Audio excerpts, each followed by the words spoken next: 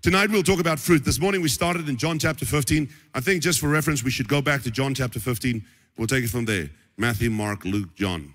John chapter 15. I read to you, it said, I am the true vine, and my Father is the vine dresser. The title for tonight is fruit. I am the true vine, true vine. In other words, there is also the false vine. What feeds your life that is not God? For some, it's a career.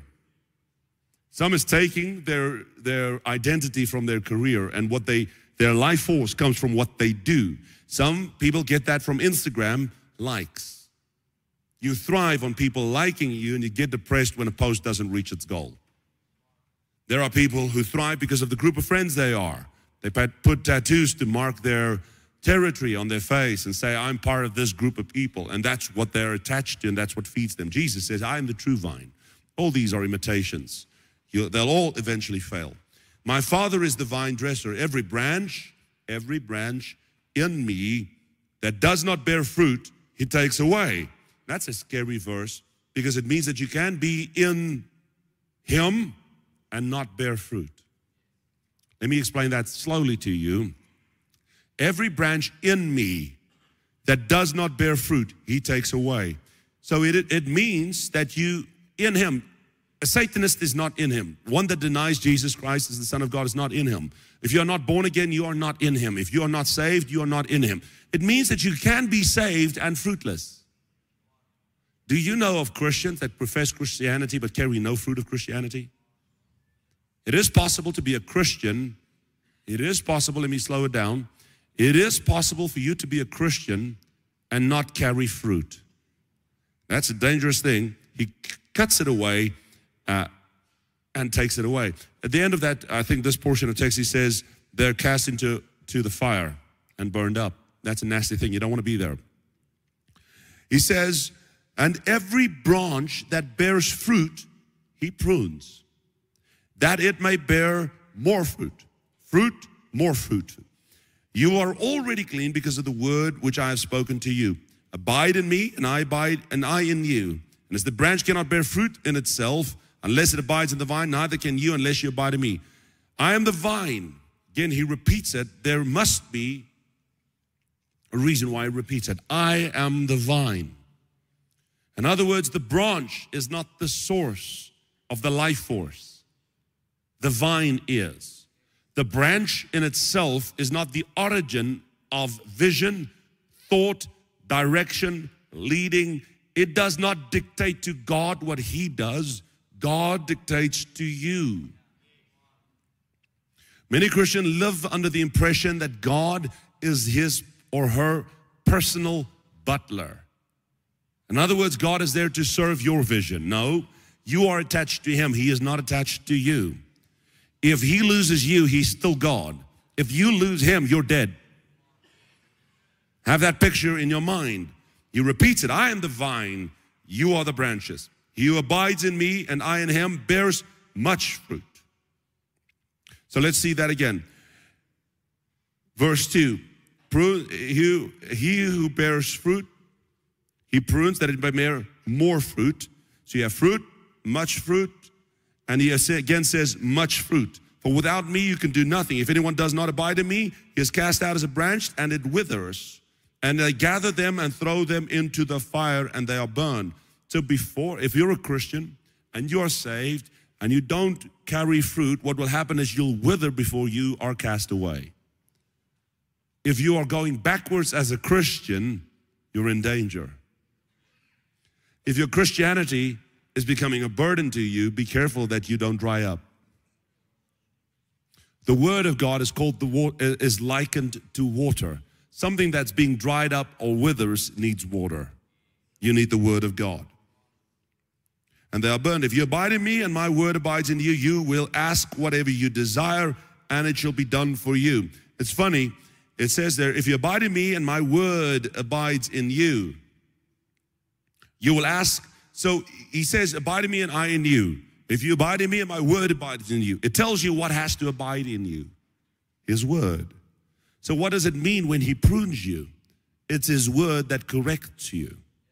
You need to learn how to take correction. All of us need to learn how to take correction. You will ask whatever abide in you. If my words abide in you, you will ask what you desire. If God's word is in you, it affects your desires. You happy? If God's word is in you, it affects what you desire.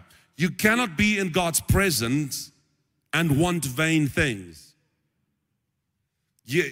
Every time God appears on the scene, people are struck with awe. The Bible says you can't see God and live. I don't think you stand in the presence of God and go like, Jesus, just while we're here, can we talk about that polo I want to buy? Vanity doesn't fill you in the presence of God. When you really know Him and when His word is really in you, it begins to affect, because His word is the truth, it cuts away lies. People often want things because they are manipulated by the world in which they live to desire things that they think gives them power, reverence, elevates them in the public perspective. Those things disappear when the word of God begins to fill your heart. Your desire begins to change. But He says there, whatever you desire, it shall be done for you. That's quite a thing. Whatever. It doesn't say some of the things you desire, whatever you desire.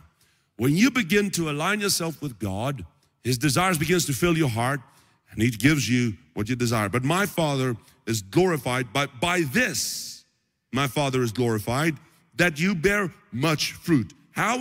So God is not glorified by your fruit. He's glorified by your much fruit. By bearing much fruit, my Father is glorified, and so you will be my disciples. Followers of Jesus bear fruit. And in fact, He prunes them and they bear much fruit. The title tonight is about fruit. He is the vine. Remind you, I am the vine, you're the branches. Without me, you don't bear fruit. So in other words, if you're not attached to God, you might drive a nice car, live in a nice house, have a great career, and God calls you fruitless. You might be the guy they call for advice in your company. You might be the guy the government relies on for direction in policy making. You might even be the president. You might have ascended to the highest level of a career or the political arena in our country. Whatever you ascend to, if you're not in God, He doesn't consider it fruit. It's an amazing thing. God is not impressed by the things that impress us. God is impressed by things that impresses Him, which is very different from the things that impresses this world. You don't show up with a new car and God goes, oh, wow, how'd you do that? The fruit that impresses God is not the same as the results that we call success in this life. There are different things that God looks at. He is the true vine. In other words, the fruit that you bear when you're in Him, He wants you to bear more of that. And those fruit is what He says pleases Him. We are after fruit. So when you align your desires with the will of God, because you have the word of God, it begins to teach you what you ought to desire. And when you do that, you'll bear a certain type of fruit. And fruit, if you begin to bear fruit, I don't think you're a happy tree if you don't bear good fruit. I think it surely is easy to deduct from that. If that process is fulfilled in your life's, the joy that you have in your life, the feeling and the emotions that you'll have in your life begins to change. I can't see how you can be depressed when you begin to produce much fruit. How is it possible to be exceptionally fruitful and depressed in the kingdom of God? So if you're looking for happiness, it's not while you're attached to the wrong vine. Because the fruit you bear of that will still not be enough because it's the wrong fruit. All right, so can we talk about fruit just for a second tonight? Let's see where we can start. I think I want to start with the story about Nicodemus. It's in John chapter 3. We just read from John 15. Go with me to John chapter 3. Now there was a man of the Pharisees named Nicodemus, a ruler of the Jews. There was a man of the Pharisees named Nicodemus, a ruler of the Jews. It's funny. It's a lot of things funny apparently to me. So I repeat that phrase.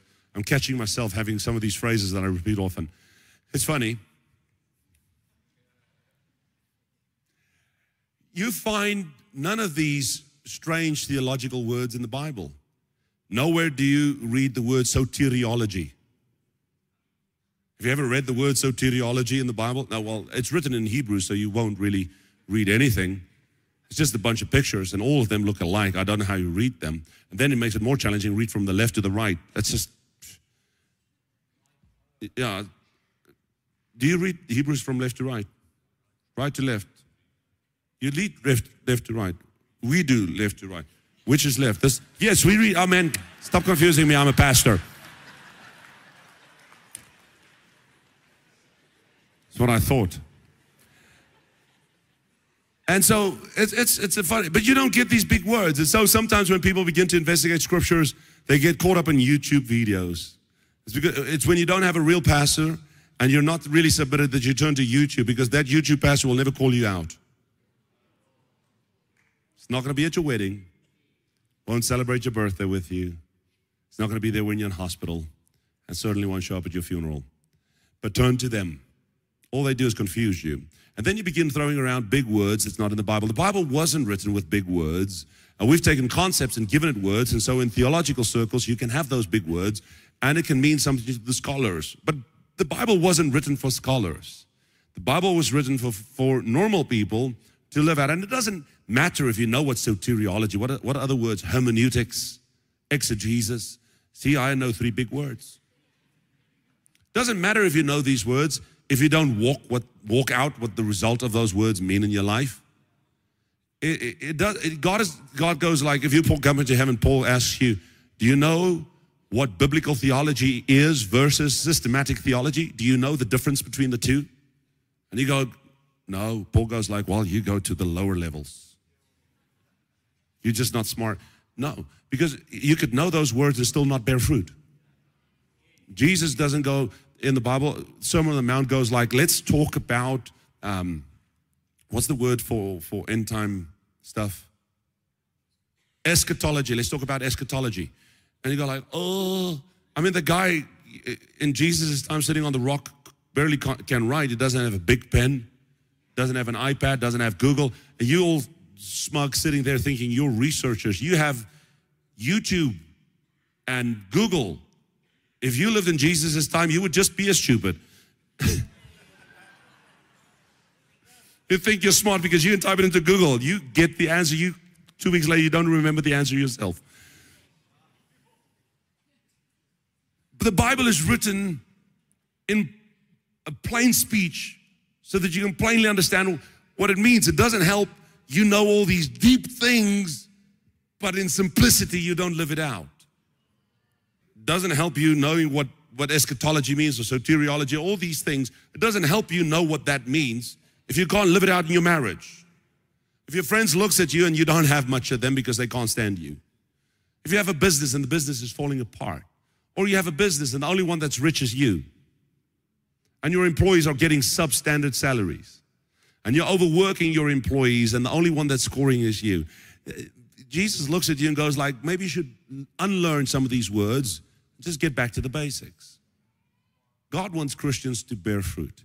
And in bearing fruit, he doesn't mean get a degree in theology. Although those things are good and study of the Word of God is good, he implies there that you should it should be affected in the way that you walk. Then now we have this guy, a Pharisee.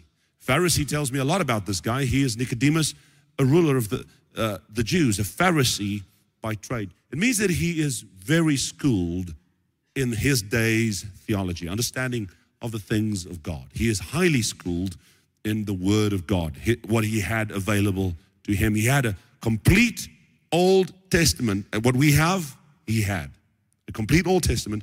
He could read it, but over his eyes, he was still blinded. He could not see beyond just the written Word. He did not have the Spirit of God that could reveal it to him, nor Jesus Christ, to which the Old Testament points, the key to unlock its meaning. There was a man, the Pharisees, named Nicodemus, a ruler of the Jews. I almost said Jaws.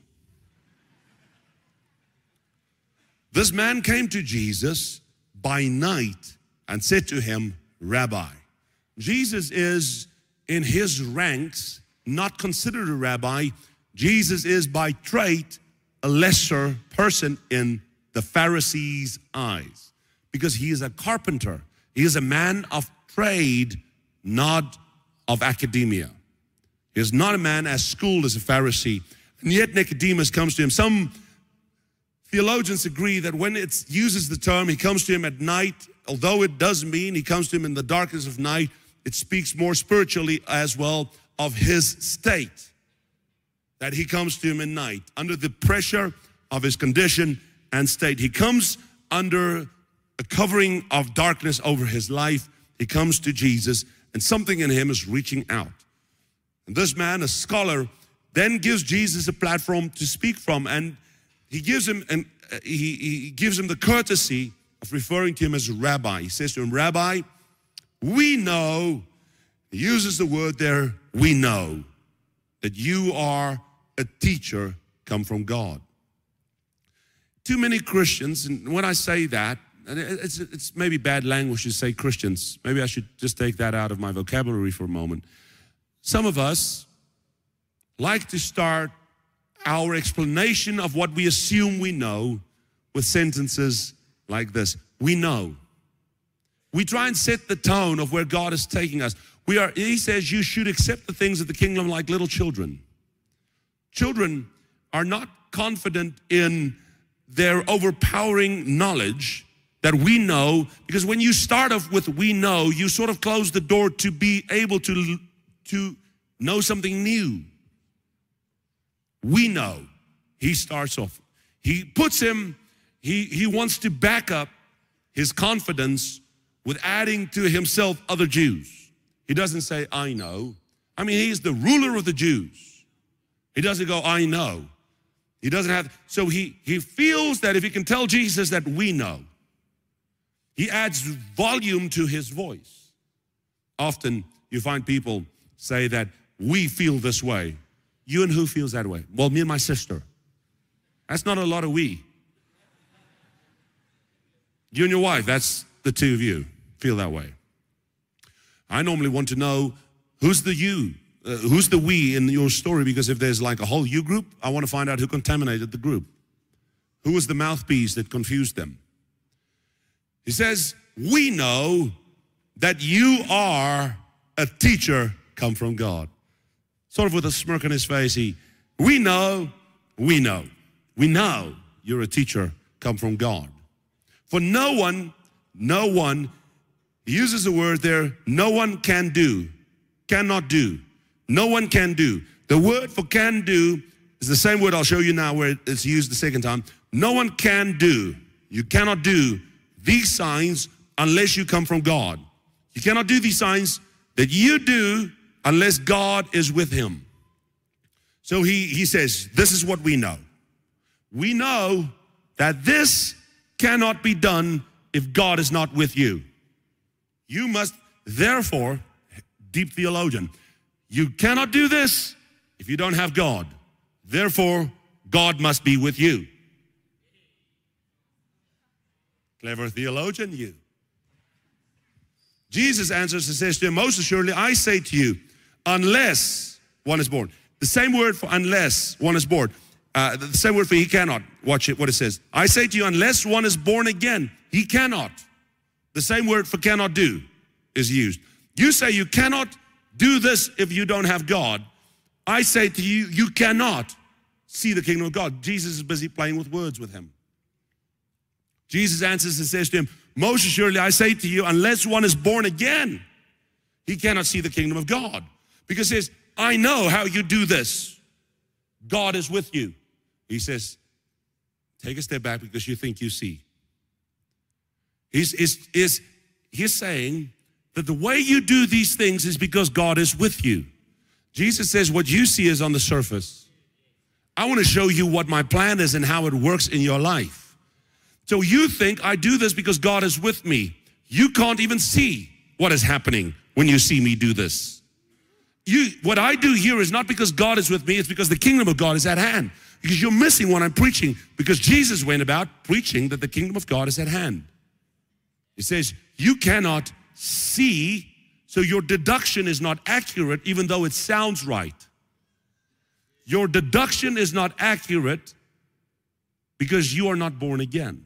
one cannot see the kingdom of God unless he is born again. Most assuredly, I say to you, unless one is born again, he cannot see the kingdom of God. Nicodemus said to him, now the one who knows says to him, how can a man be born when he is old? Can he enter a second time into his mother's womb and be born? Because his mind that's trying to comprehend spiritual things is connected to fleshly things. Can I explain this? Is this okay? He's trying to figure out, how does Jesus do these things? Is he God? Jesus says you can't see the kingdom of God unless you are born again. He says, how can you be born again? Born again is not a concept that Nicodemus knew. Born again is a concept that is only established in the New Testament. He doesn't understand what born again means, so he doesn't comprehend.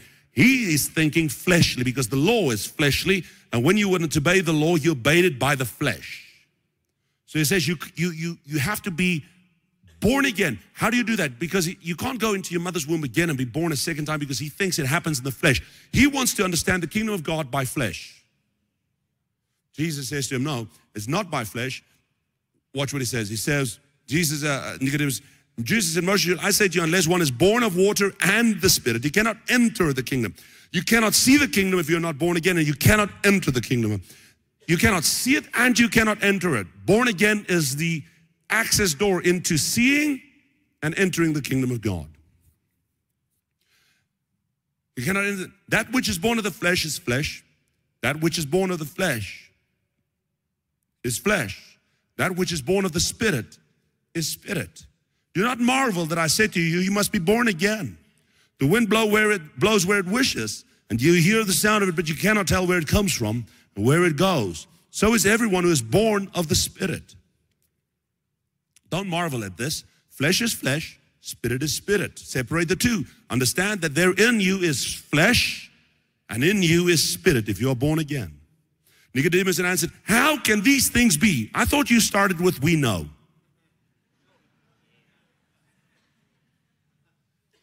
Oh, you deep scholar, you. I thought you knew. We know. No, you don't. This is a good starting place for every level of Christian.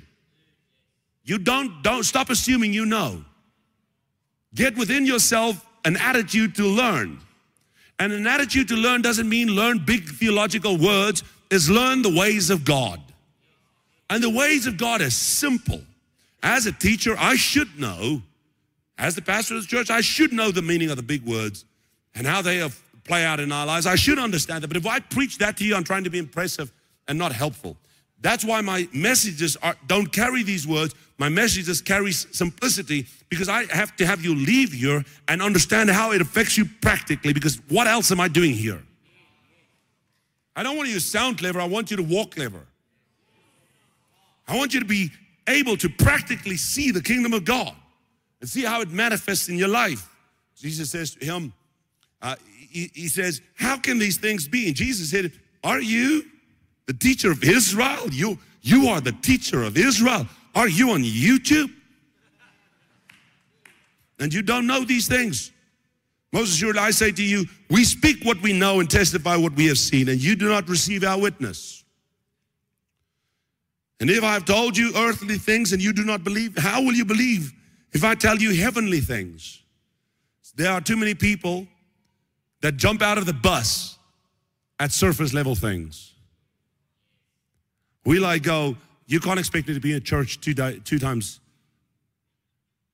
services on a Sunday. That's too much. If that crashes you, how can God begin to use you in deep things? How can God, if you can't even show up to a church service, this is why I can't change my tune on the fact. If you struggle to show up to church, what do you want God to reveal to you? What do you want God to do with your life? If you want God to use you, you have to be trustworthy. He says to the guy with the one talent, what did you do with the talent? No, I just hid it, man. But here's your talent back. Jesus said, that's not good enough. Take his talent, give it to somebody that wants to use it. If you want to have God reveal deep things to you, you sort of have to show up. Nicodemus is the teacher of Israel. And Jesus is explaining things that he just mind blows. He cannot comprehend it. We need to get to a place where we are hungry for God to begin to reveal things to us that moves us closer, but God's not going to waste his breath if he knows you can't even show up. That's why discipline is important. Discipline is important to God. Well, he uses the words, here's the scripture, obedience is better than sacrifice. God would much rather Adam and Eve not eat the tree than have to fix it. God would much rather have you listen when you pray and he says no and you submit to his no than have you answer your prayers afterwards to fix your mess. If you didn't cause the mess, you wouldn't have 2 years worth of prayer asking Jesus to fix it. Now we have to preach grace consistently because you're not obedient. Grace is true. Grace is there. Grace is sufficient. While you breathe, God has grace for you. If God didn't have grace, none of us, including myself, would be preaching on this platform. None of us would be in this service tonight. God's grace is enough. But we sort of abuse it because we're not disciplined. And imagine what God can do with your life. A student who is disciplined in his studies outperform those who just bunk school. We look at the two people who bunk school and still starts a business and we go like, see, he's successful. But we don't look at the stats that 90% of them who do that never become successful. We confuse the 2% that do. Statistically, the guy who gets a degree gets a better salary because he was obedient and disciplined. But in Christianity, it's the same thing. We don't have a prayer life because we're not obedient and disciplined. And yet we pray, God, show us things. What do you want him to show you? And if you have it, what do you want to do with it? Would you give a car to a kid or a gun to a child? He says to Nicodemus, if you can't even comprehend earthly things, what would happen to you if I begin to talk to you about heavenly things? If you're not faithful in the small, how can I make you be faithful? I can't expect you to be faithful. Paul says, I've seen things that I'm not allowed to speak to. God could show him things knowing that Paul has the ability to not share it. Some of us don't have the ability to be quiet. When you begin to have revelatory gifts from God, it doesn't mean when you see things in the spiritual realm that God shows you, you have to speak about it. Sometimes you have to pray about it. But some of us confuse that as a sign of our spiritual strength, and so we have to share it to show other people what we can do, which is a limitation of what God can show you. Because if God can't trust you with secrets, how will he show you more? I'm trying, am I saying anything? So he says to Nicodemus, you are the teacher of Israel, and you don't know these things? No one has ascended to heaven, but he who comes down from heaven, that is the Son of Man. And Moses lifted up the serpent. I want to jump here back to Mark 11. Jesus is walking with the disciples. The next day, chapter 11, verses 12. The next day, as they were leaving Bethany, Jesus was hungry, seeing in the distance a fig tree in leaf. He went to find out if it had any fruit. So Jesus is walking towards Bethany, and he sees a fig tree in the distance, and it puts the word there in leaf. In other words, when the fig tree begins to produce leaves, there must be fruit. The leaves is a sign that there is fruit. Do you know that what was the tree that Adam and Eve used to cover themselves their nakedness with? As a fig tree. Jesus wants people to carry fruit. Jesus sees a fig tree in leaf. He sees a fig tree in leaf. He sees fig leaves. I wonder if it reminds Jesus of Adam and Eve walking in the garden with fig leaves. Jesus was there. In the beginning was the Word was with God, and the Word was God. The Word was there. Jesus was in the garden. And Jesus sees Adam and Eve walking under the cover of fig leaves, but their lives disconnected from him. Because of their sin, they're cut off from God. They're not bearing fruit. They haven't had children yet. They just committed a sin. They are cut off from God. They don't carry fruit. Jesus sees a fig tree in the distance in leaf. He's on a mission to Bethany, but he takes a detour to see if a tree has fruit. Jesus inspects our lives to find fruit. You don't have to be the preacher on the platform. He's looking for fruit. You can be in hiding in the top row, in the darkest corner of this church where I cannot see you. God doesn't care if I see you. He'll do the inspection himself. He's always approaching to see if there is fruit. Jesus is looking for fruit. He's looking for fruit in your life.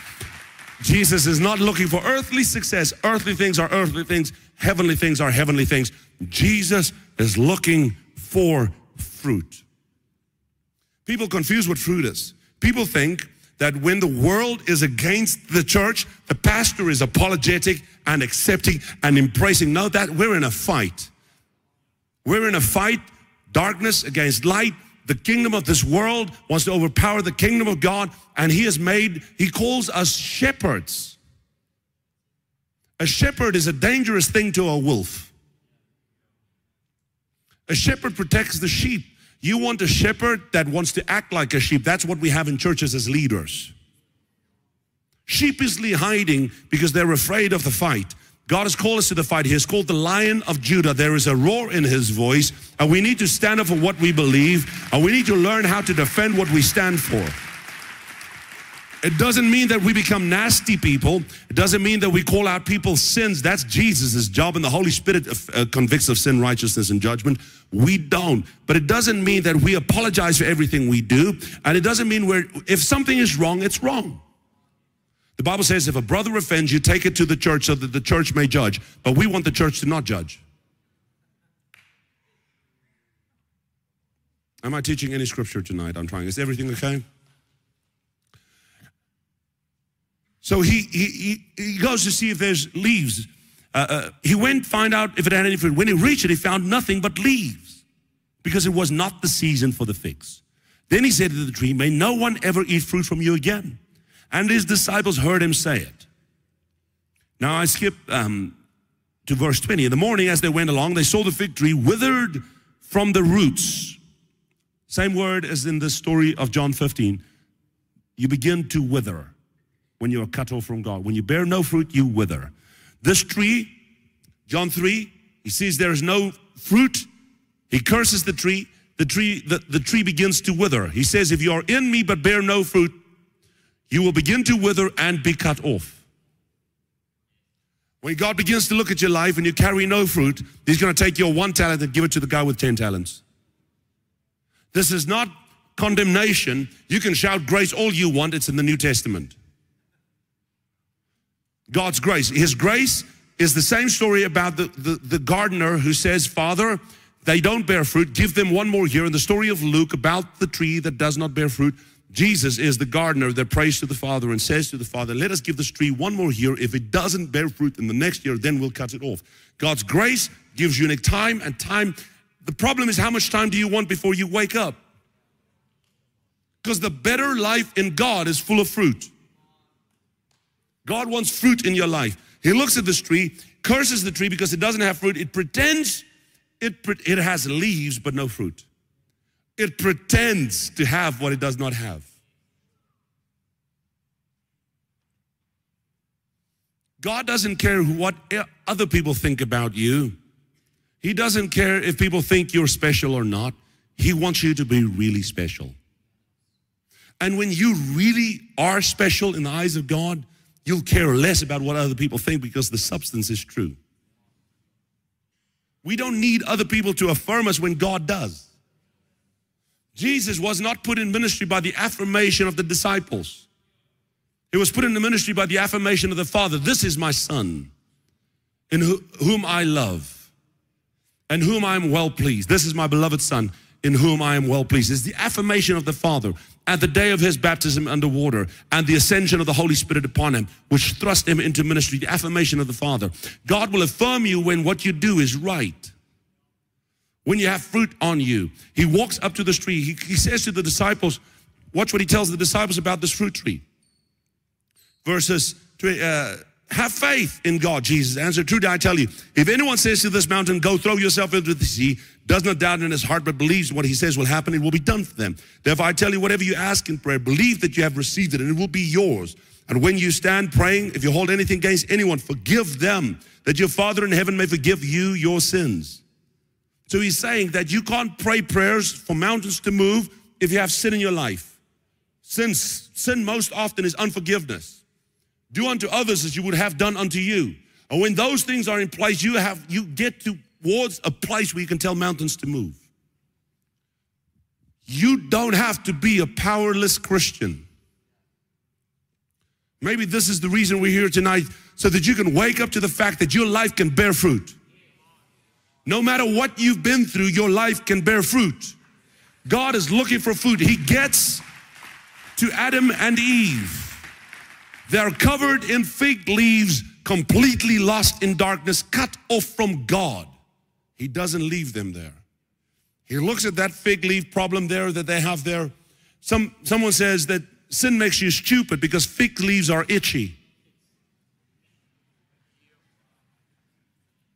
Adam and Eve goes and gets fig leaves to cover their nakedness. That's not smart. God shakes his head, walks around, gets an animal, kills an animal, blood has to be spilled. That is grace. The animal takes their sin's place, takes their skin, covers them, and then begins the journey towards fruitfulness. God is leading you towards fruitfulness. He wants you to carry fruit. He doesn't just want you to carry fruit. When you carry fruit, He wants you to carry more fruit. The conversations begin to change the closer you get to God. The closer you get to God, you think that God is just butterflies and red roses and God's not going to challenge you. You can shout grace again. It is the grace of God that challenges you. It is the grace of God that cuts away what is not Him.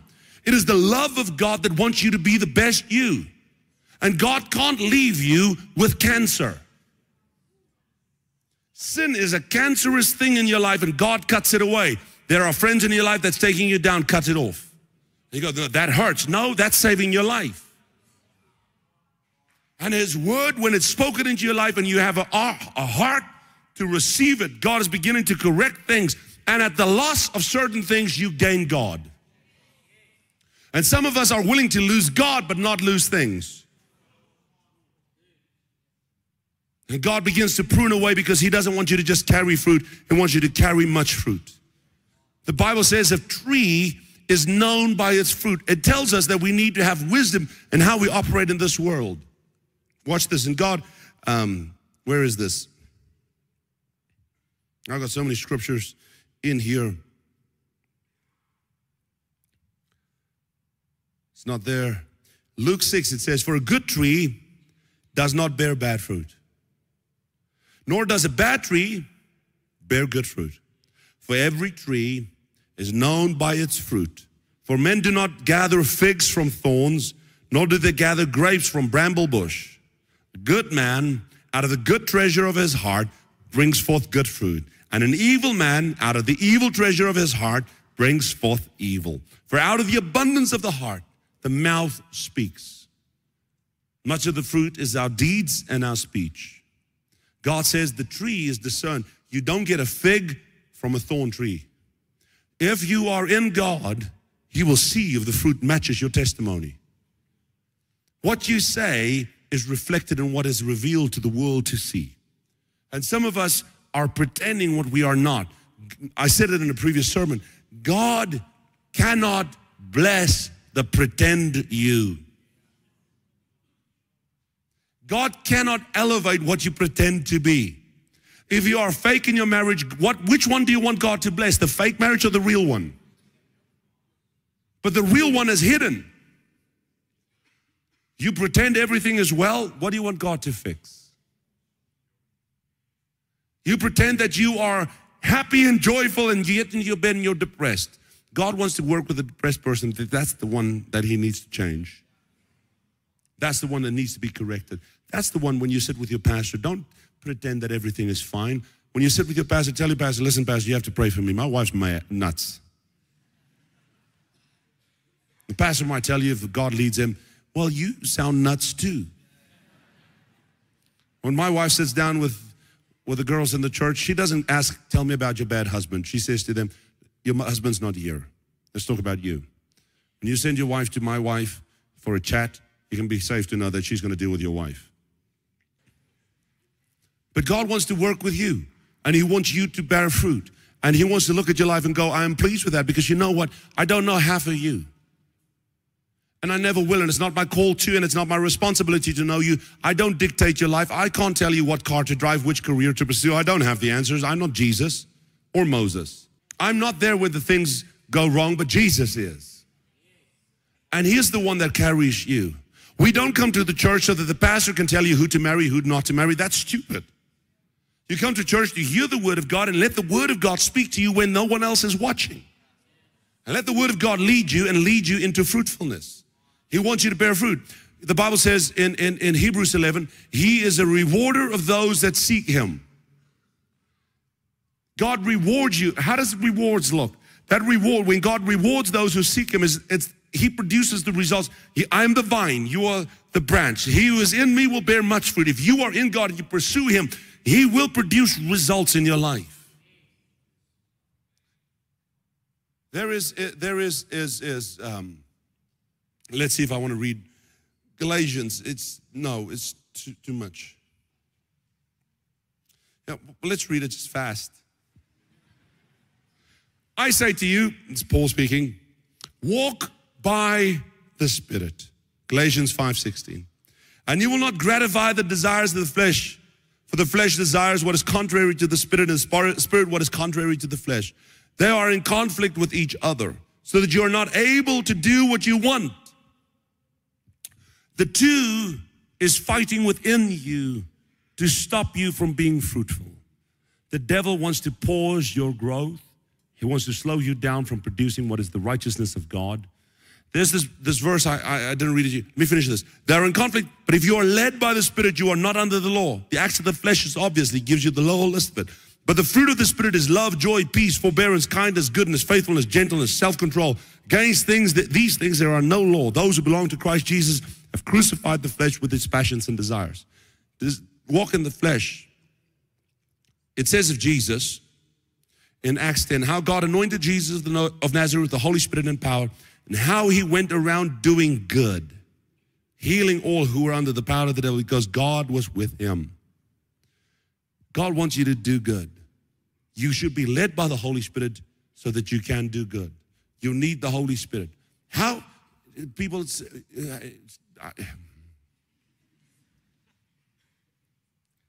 most of you, let's say there's 3 people in this room that's holy and don't struggle with anything. Good luck. The rest of us sinners, we're saints, but we still sin. We struggle. It's not that easy. Do you know how you overcome it? Not by deep concentration, deep meditation, not by yin or yang.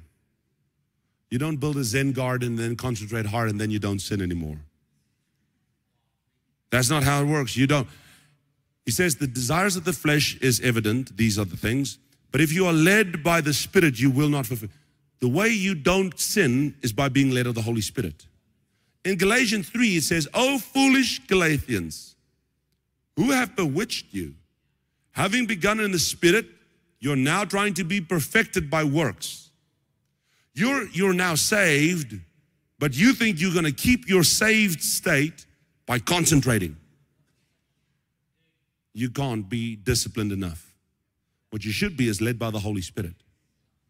The Holy Spirit can't lead you if He can't speak to you. He can't speak to you if you think like Nicodemus, you know. When He speaks to you, He's going to tell you things that needs to change. He doesn't come to tell you, you're just at an amazing place to affirm you, just boost your confidence, and then takes a half an hour to just get your heart steady, and then say, just before you leave, I just want to tell you, is it possible to forgive your sister? Not yet? Fine, but you still did good. This is a great week. See you next week. Do you think that's how Jesus talks to you? First of all, He doesn't come to you and fight in a half an hour for your attention. You come into church and fight a half an hour for His attention in worship. He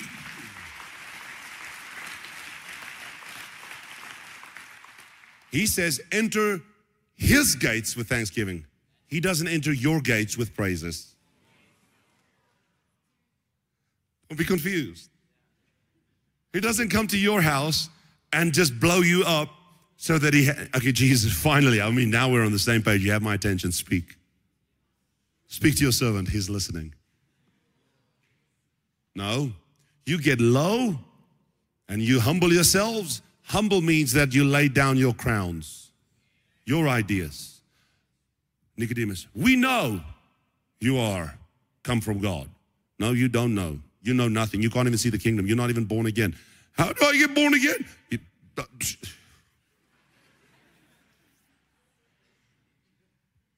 I thought you were the teacher of Israel. So Jesus, when you enter God begins to work in your life. And when you're really in the presence of God, He'll tell you what you need to fix, not what your friends needs to fix. God doesn't come to you to tell you what the church is doing wrong. He comes to you to tell you what you can do better.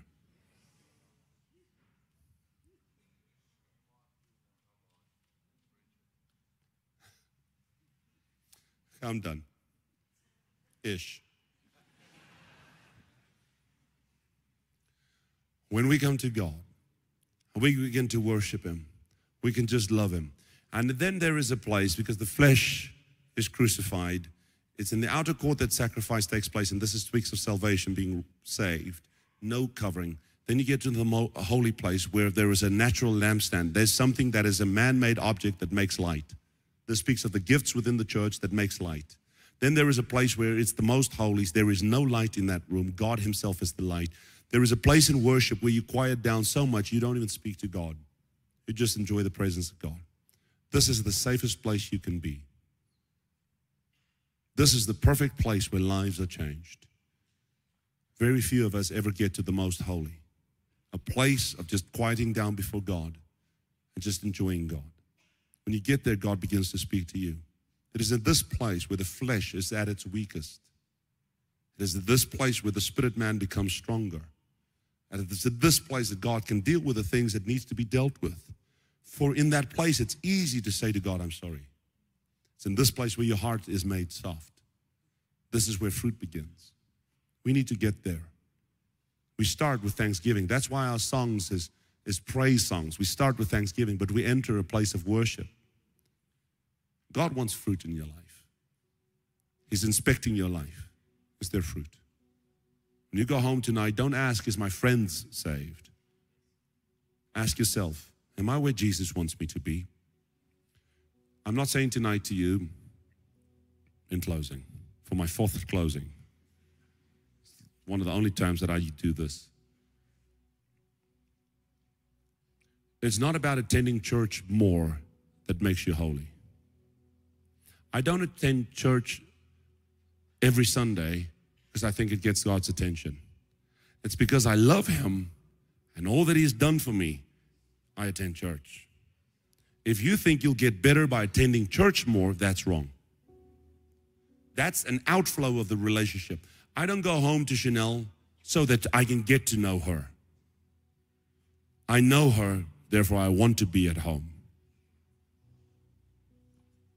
This is the best place for me. It's the safest place. This is where I want to be. Sometimes I have issues and things that I need to deal with. That can wait. Because God can fix things here that He can't fix in my office on Monday. That's why I'm here. It's easy to be here when the rest of the stuff is right. Make enough sense? Let me pray for you. Father, tonight, worship team, come on to the platform. We wait for them. Father, tonight, would you come and work in our hearts?